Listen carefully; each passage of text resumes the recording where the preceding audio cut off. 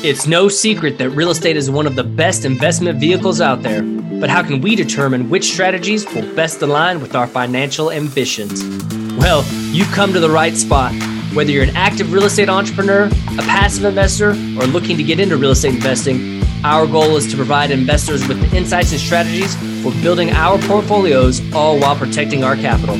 I'm Daniel Nichols, and this is the Too Smart Assets Real Estate Investing Podcast.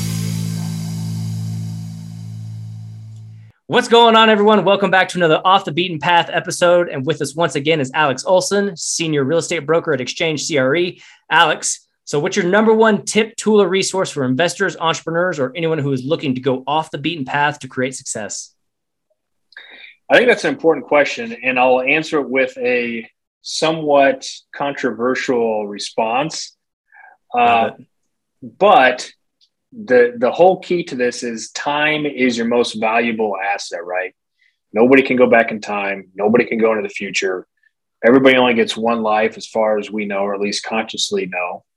And so the number one tip I have is when someone calls you that you don't recognize the number, don't answer it.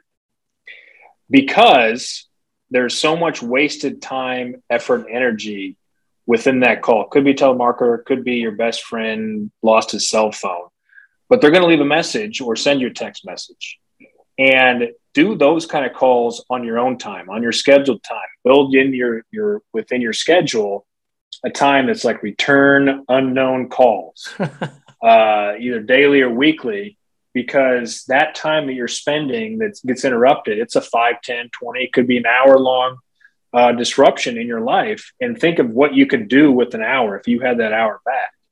And I don't do that all the time, but I do not really answer my phone that often unless it's on my time, meaning I have it scheduled to where this is when I'm going to do this. Now, if I'm waiting on somebody, of course, that's going to answer the call, I'm expecting calls. So it's different. But I think if you do that, your mind and your frustration will be more focused on doing what's important in your moment that you're active. I think that's huge. And I haven't heard that yet, that put that way, but I just like you're saying, time is the most important thing you have, right? And those phone calls or whatever they are, it could be a text message, it could be a phone call, whatever, something that you don't know who they are and you don't know why they're calling or they're reaching out to you. That's massive because like you said, that time adds up. And if I think one of the things to kind of add on to your point, I think if, an individual were to actually do a time audit of their day, what they're doing, whether it's, social media or, answering phone calls or whatever, right.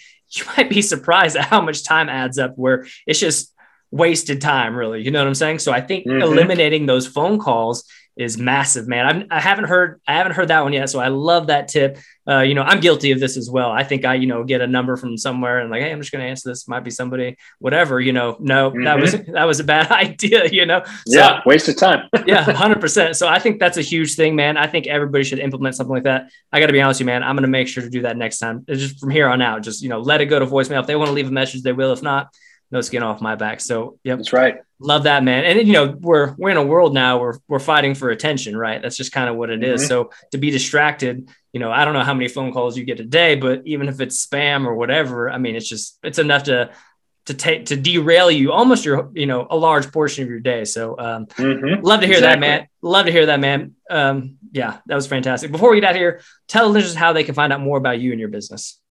Yeah. So go to exchangecre.com. That's my favorite way. We've also got LinkedIn. I'm all over LinkedIn.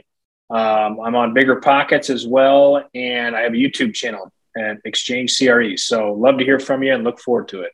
All listeners, go check that out right now after this episode ends. Alex, really appreciate it, man. Thank you.